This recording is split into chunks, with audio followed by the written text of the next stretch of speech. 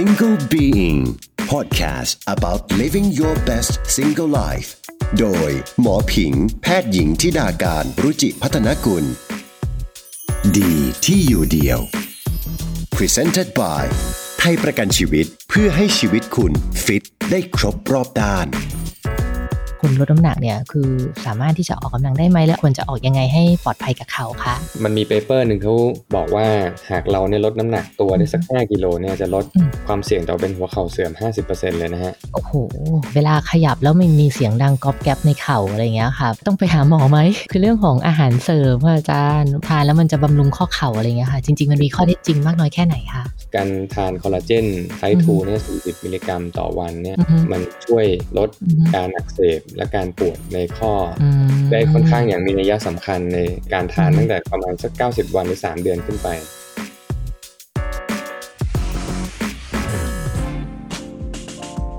สวัสดีค่ะขอต้อนรับทุกท่านเข้าสู่ Single Being โดยหมอผิงแพทย์หญิงธิดาการรุจิพัฒนากุลค่ะพอดแคสต์ที่จะทำให้คุณสนุกแล้วก็มีความสุขกับการอยู่ตัวคนเดียวมากขึ้นค่ะเมื่อคุณฟังพอดแคสต์จบเอพิโซดคุณจะรู้สึกว่าดีที่อยู่เดียวค่ะคุณผู้ฟังคะหมอเชื่อว่าหลายๆคนที่เป็นคนชอบฟัง Single Being เนี่ยก็เป็นสายฟิตนะคะก็คืออาจจะมีทั้งวิ่งทั้งไตรหรือว่าฟิตเนสอะไรต่างๆซึ่งจริงเนี่ยหมอก็ทำคอนเทนต์เกี่ยวกับเรื่องนี้หลายรอบหลายตอนเนาะเกี่ยวกับเรื่องของการฟิตแต่มันมีอยู่เรื่องนึงซึ่งจริงแล้วมันเป็นประเด็นที่สำคัญเหมือนกันแต่ยังไม่เคยแตะเลยแล้วก็จริงๆมันเป็นอวัยวะที่สำคัญเหมือนกันนั่นก็คือเรื่องของเข่าค่ะคุณผู้ฟังคือเข่าเนี่ยจริงๆแล้วแบบสำคัญมากนะเราใช้งานอยู่ทุกวันแต่ว่าเราก็มักจะมองข้ามแล้วก็ลืมที่จะใส่ใจดูแลเขาแล้วกว่าเราจะไปสนใจจริงๆอ่ะมันก็มักจะเป็นตอนที่เราอ่ะมีปัญหากับเขาแล้วเช่นบวมปวดหรือมันเสื่อมไปแล้วเงี้ยเราถึงจะค่อยแบบทำความรู้จักกับเข่าซึ่งจริงแล้วมันผิดมากเลยจริงๆเราควรจะต้องทำความรู้จักกับเข่าแล้วก็รู้วิธีที่จะดูแลเข่าตั้งแต่เรายังอายุไม่เยอะโดยเฉพาะถ้าเราขยันใช้งานเขามากเลยเล่นกีฬาอะไรต่างๆเนี่ยหมอคิดว่ามันเป็นเรื่องจำเป็นมากเลยค่ะที่เราต้องเข้าใจวิธีดูแลเข่าวันนี้ค่ะหมอก็เลยชวนคุณหมออีกท่านหนึ่งที่เป็นหมอที่เชี่ยวชาญเกี่ยวกับเรื่องเข่าโดยเฉพาะเลยแล้วก็โดยเฉพาะเข่าในนักกีฬาด้วยมานั่งคุยกันในวันนี้ค่ะขอต้อนรับนะคะอาจารย์คิงนายแพทย์พีรพัฒน์รุจิวิทย์แพทย์ผู้เชี่ยวชาญสาขาศัลยศาสตร์ออร์โทพดิกอนุสาขาข้อเข่าและข้อสะโพกค่ะนอกจากนี้นะคะอาจารย์ก็ยังเป็นแพทย์ที่ปรึกษาให้กับสโมสรฟุตบอลบุรีรัมย์ยูไนเต็ดด้วยค่ะแล้วก็เป็นแพทย์ประจำโรงพยาบาลสมิติเวชศรีนครินทร์ค่ะสวัสดีค่ะอาจารย์คิงครับสวัสดีครับอาจารย์ผิงครับค่ะก็ขอบคุณอาจารย์มากๆเลยนะคะที่สละเวลามาให้ความรู้กับพวกเราใน Single Being วันนี้นะคะผมยินดีมากเลยครับค่ะอาจารย์คะปัญหาเรื่องของเข่าเนี่ยค่ะอาจารย์คือคนส่วนใหญ่พอเวลาพูดถึงเข่าเสื่อมก็จะนึกถึงในคนสูงอายุเนาะแต่จริงๆแล้วคือเท่าที่ทราบเนี่ยคือปัญหาเข่ามันมีในทุกช่วงอายุเลยรวมถึงกับกลุ่มนักกีฬาหรือคนที่ชอบเล่นกีฬาด้วยใช่ไหมคะอาจารย์ใช่ครับค่ะแล้วปกติที่อาจารย์เจอปัญหาข้อเข่าในนักกีฬาหรือคนเล่นกีฬาเนี่ยมีอะไรบ้างที่อาจารย์เจอบ่อยๆอะคะคือในนักกีฬาเนี่ยผมมักจะเจอนักกีฬาที่มาด้วยอาการเจ็บหัวเข่าเรื้อรังนะครับซึ่งรักษาแล้วมันไม่ดีขึ้นอะไรพวกนี้นะครับซึ่งก็ทำให้มาในหลายรูปแบบเช่นพวกเข่าบวมมีการขัดในข้อหรือว่าเจ็บแป๊บๆภายในหัวเข่าอะไรพวกนี้ครับเป็นกีฬาประเภทไหนเป็นพิเศษไหมคะอาจารย์ส่วนใหญ่ก็เป็นกีฬาที่มีการกระแทกเยอะๆพวก High Impact Sport ทั้งหลายพวกบาสเกตบอลฟุตบอลแบดมินตันอะไรพวกนี้นะครับที่มาด้วยการใช้เข่าเยอะๆแล้วก็มีอาการเจ็บเข่าเรื้อรังมาครับซึ่งพวกนี้ก็คือมีบาดเจ็บหลายรูปแบบในเข่าใช่ไหมคะที่มาใช่ครับคือถ้าจะให้พูดก็ว่ากันตามกายวิภาคของหัวเข่าเลยครับค่ะเจ็บตั้งแต่บริเวณกล้ามเนื้อรอบๆหัวเข่านะครับเส้นเอ็นรอบๆข้อเข้าไปถึงข้างในก็เป็นพวกเอ็นไขว้หน้าหรือไขว้หลังภายในข้อเข่านะครับแล้วก็มีหมอนรองกระดูกด้านในกับด้านนอกพวกนี้ครับแล้วก็ผิวข้อกระดูกอ่อนนะครับก็คือได้ทุกส่วนของเข่าเนี่ยมีโอกาสบาดเจ็บได้หมดจากการกีฬาครับถูกต้องเลยครับอย่างนักวิ่งอะค่ะอาจารย์คือมันเป็นประเด็นหนึ่งบางคนเนี่ยไม่วิ่งเพราะบอกว่ากลัวว่าการวิ่งเนี่ยจะทำให้เข่าเสื่อมเรื่องนี้นี่อาจารย์มองว่ายังไงคะคือการวิ่งเนี่ยมีส่วนที่ทำให้เกิดหัวเข่าเสื่อมได้จริงครับเพราะว่ากีฬาวิ่งเนี่ยต้องบอกก่อนว่ามันเป็นกีฬาพวก High Impact เหมือนกันนะครับมันเคยมีวิจัยนึงเขาบอกว่า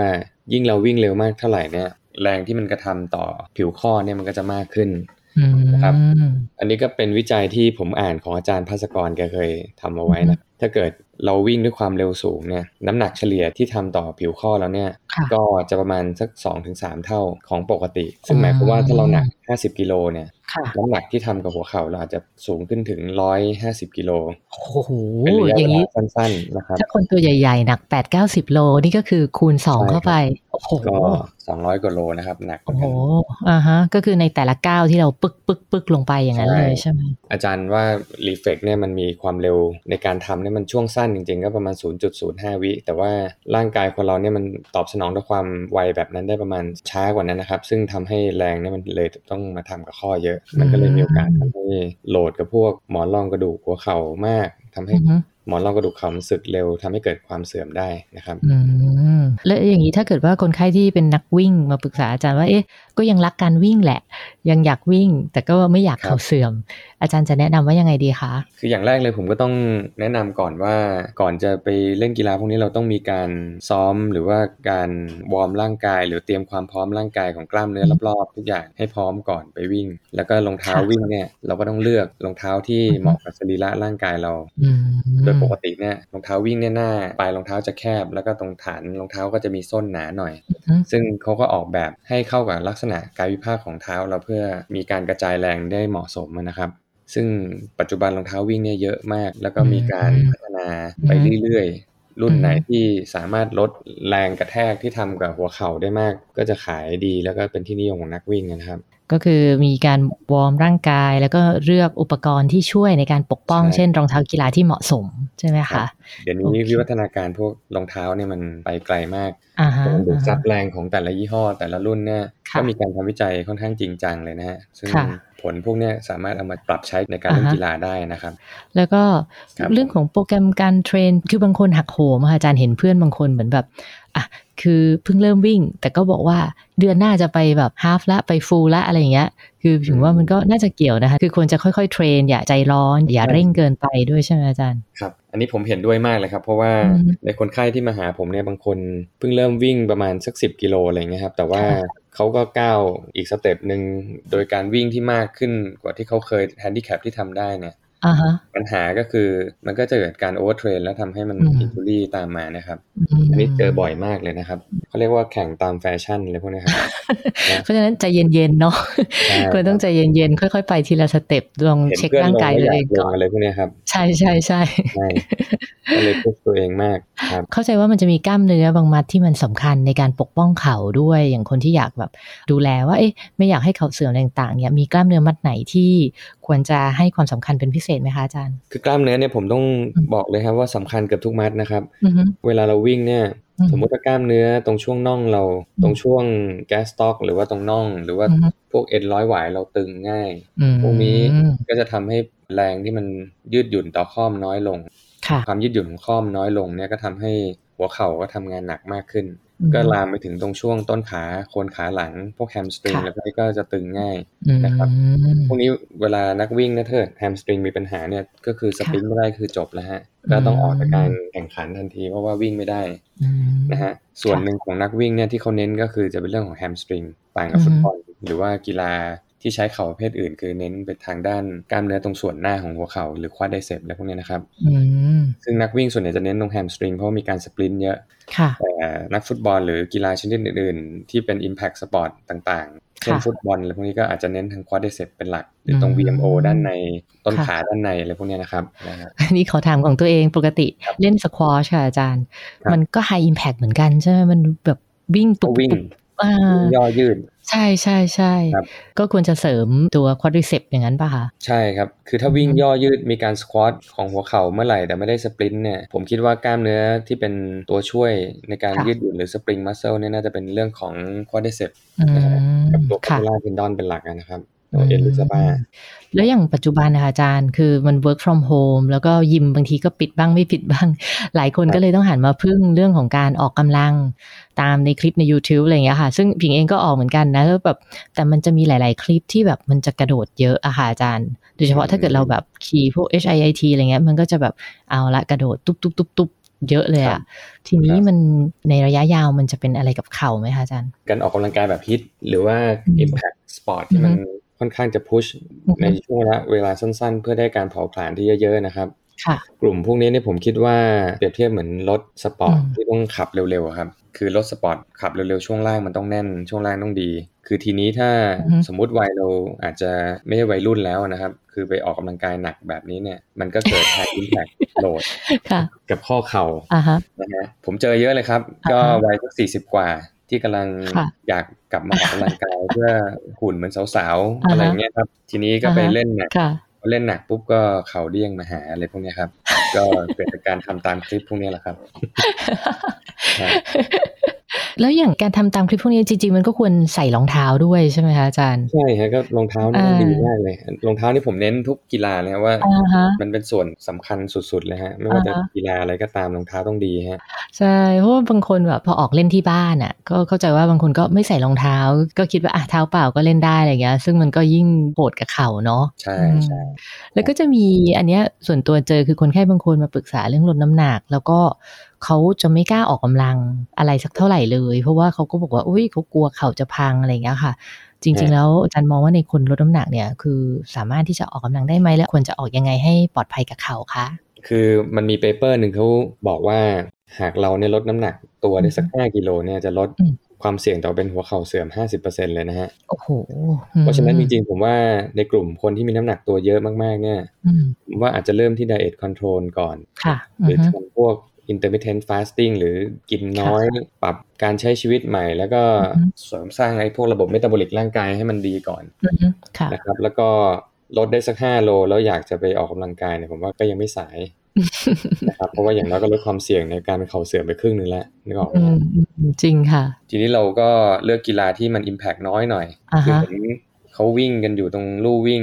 ก็อาจจะไปยืนข้างๆไปเล่น elliptical แทนอะไรพวกนี้ครับใช่ใช่ใช่อะไรพวกนี้เพื่อลดโหลดกับหัวเข่าได้เหงื่อได้เบิร์นก็อาจจะไม่ต้องไปโหลดกับเข่ามากมายนะฮะพอน้ำหนักตัวเริ่มลงรู้สึกตัวเบาสบายแล้วอยากจะเริ่มวิ่งก็โอเคก็อาจจะเริ่มลองวิ่งเบาๆดูก่อนก็ได้อะไรเงี้ยครับแล้วค่อยๆเริ่มสเต็ปไปเรื่อยๆค่ะเห็นด้วยมากเลยนะคะส่วนตัวก็จริงๆก็มองว่า elliptical เป็นตัวเลือกที่ดีมากเลยแต่ว่าจริงๆเวลาแนะนำคนไปคนชอบบอกว่ามันน่าเบื่อไม่สนุกมันยืนเลื่อนลอยฮะไม่ค่อยไม่ค่อยรู้สึกกระแทกกระทันได้อารมณ์อะไรเท่าไหร่ครับใช่ใช่ส่วนตัวก็ไม่ค่อยชอบเหมือนกันส่วนตัวก็ไม่ชอบเหมือนกันส่วนตัวผมชอบวิ่งลู่มากกว่ารู้สึกว่าเหนื่อยดีจริงจริงค่ะจริงมีเพื่อนฝากมาถามก็คืออายุประมาณนี้อาจารย์40แล้วบอกว่าทำไมแบบเวลาขยับแล้วมันมีเสียงดังก๊อบแก๊บในเข่าอะไรเงี้ยค่ะแบบเหมือนนั่งแล้วพอลุกปุ๊บก๊อบแก๊บก๊อบแก๊บแต่ไม่มีอาการอื่นนะไม่บวมไม่เจ็บไม่อะไรเลยอะไรเงี้ยเขาถามว่าถามอาจารย์คิงหน่อยว่าต้องไปหาหมอไหมคือผมมักจะบอกกับคนไข้ตลอดนะครับว่าก๊อบแก๊บเนี่ยถ้าไม่เจ็บก็ไม่ซีเรียสแต่ถ้ามันเริ่มเจ็บเริ่มขัดเริ่มมีปัญหาในข้อเมื่อไหร่นะถึงจะเรียกว่ามันเป็นปัญหานะครับเสียงก๊อบแก๊บเนี่ยเหมือนกับตัวซับแรงกระแทกในพัสดุไปรษณีย์ครับเป็นเม็ดป๊อกแป๊กนะฮะตัวนี้มันก็เกิดจากอากาศมันเข้าไปอยู่ในผิวข้อเหมือนน้ำโซดาอะไรพวกนี้ครับ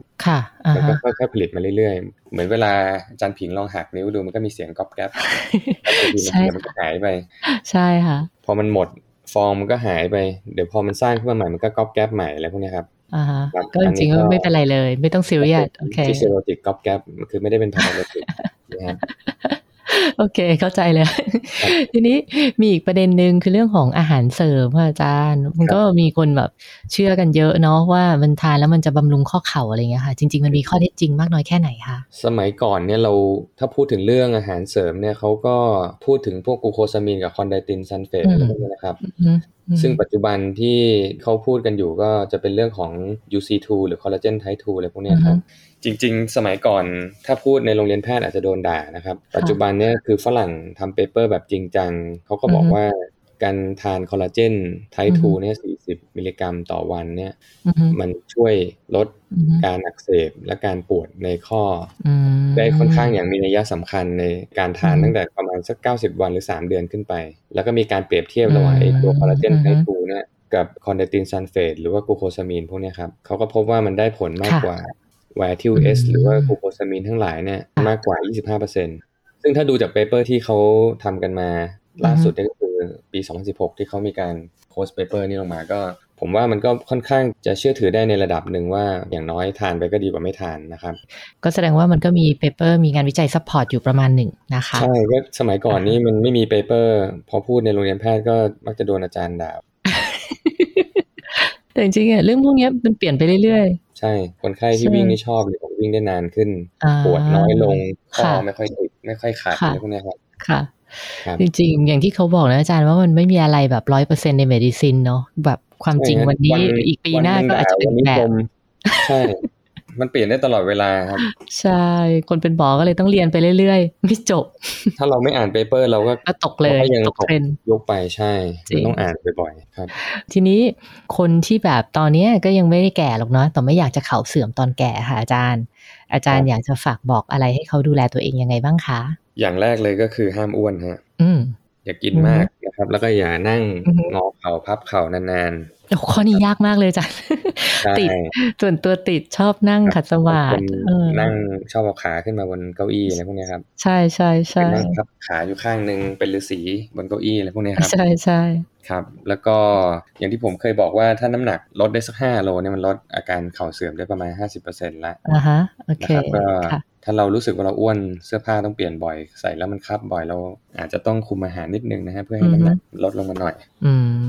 นะครับคุมอาหารก่อนไม่ต้องเล่นกีฬาหนักก็ได้เดี๋ยวหัวใจวายไปซะก่อนนะฮะแล้วก็หมั่นดูเข่าตัวเองบ่อยๆนะครับว่ามันโก่งไหมมันรูปร่างมันผิดไหมมันดูพิลึกไปกว่าเดิมไหมอะไรเงี้ยครับยืนส่องกระจกอาบน้ำดูแล้วก็เข่ามันโก่งมันมีปัญหาอะไรหรือเปล่ามันเจ็บตรงไหนไหมอะไรเงี้ยนะครับค่ะดูโครงสร้างมันนะว่ามันบวมไหมหรือว่ามันมีอะไรผิดปกติหรือเปล่าอะไรเงี้ยฮะจะสังเกตมันบ่อยๆส่วนคนที่อายุมากแล้วยังชอบเตะบอลอยู่อะไรเงี้ยฮะก็เผาๆลงนิดนึงนะฮะบางคนอายุแบบ 40-50 ก็เล่นบอลอาวุโสอยู่อะไรเงี้ยฮะเข่ามันอาจจะบาดเจ็บแล้วเอ็นขาดต้องมาผ่าตอนแก่อะไรเงี้ยก็ลำบากหน่อยใช้ชีวิตยากก็อาจจะเปลี่ยนมาเล่นอย่างอื่นบ้างตีกอล์ฟอะไรเงี้ยฮะเปลี่ยนกีฬามาเล่นจะได้เพื่อนที่คุยเหมือนกันนะครับค่ะจะเสียเหงื่อน้อยหน่อยค่ะนะครับแล้วก็พวกโพสิชันต่างๆพวกการนั่งยองๆคุกเข่าคัดสมาธิพับเพียบอะไรพวกนี้ก็อันนี้อาจารย์เขาบอกอยู่บ่อยๆแล้วก็ควรจะงดบ้างบางคนนั่งสมาธิจนบรรลุเป็นชั่วโมงแต่เข่าก็เจ็บนะฮะนั่งเก้าอี้ก็นั่งสมาธิได้เหมือนกันนั่งเก้าอี้ก็ได้ครับใช้กระบวนการหายใจแบบพระอาจารย์ไพศาลก็ได้นะฮะไม่ต้องพับขาเหมือนฤาษีอย่างเงี้ยฮะ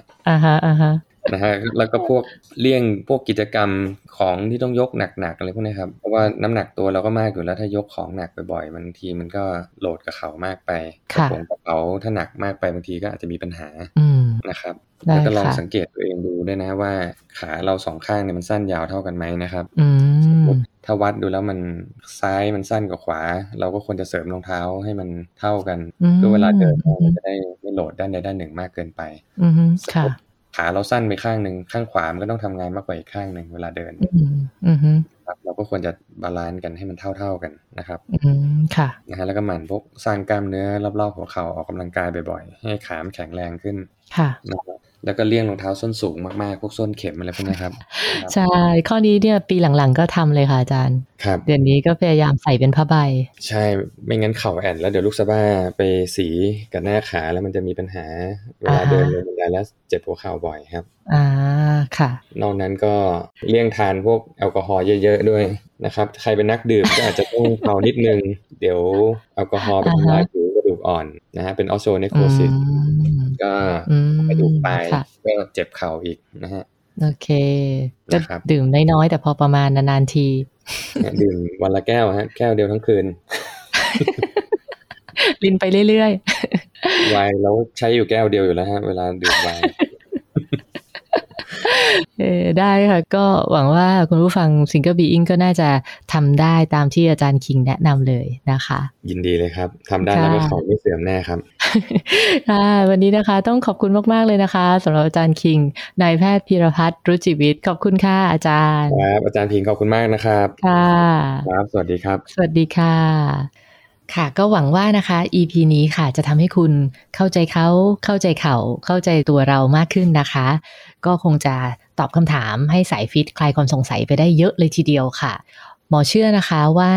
ความรักเนี่ยมันเป็นจุดเริ่มต้นดีๆของทุกสิ่งในชีวิตนะคะรวมถึงความรักร่างกายของเราด้วยรักสุขภาพกายรักสุขภาพเข่า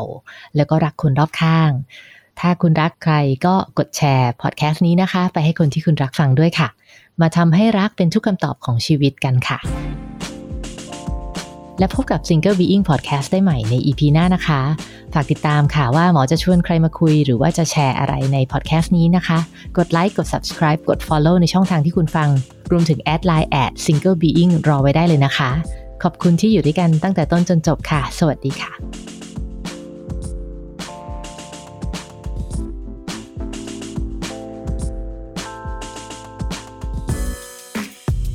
Single Being Podcast about living your best single life โดยหมอผิงแพทย์หญิงธิดาการรุจิพัฒนกุลดีที่อยู่เดียว Presented by ให้รักเป็นทุกคำตอบของชีวิตไทยประกันชีวิต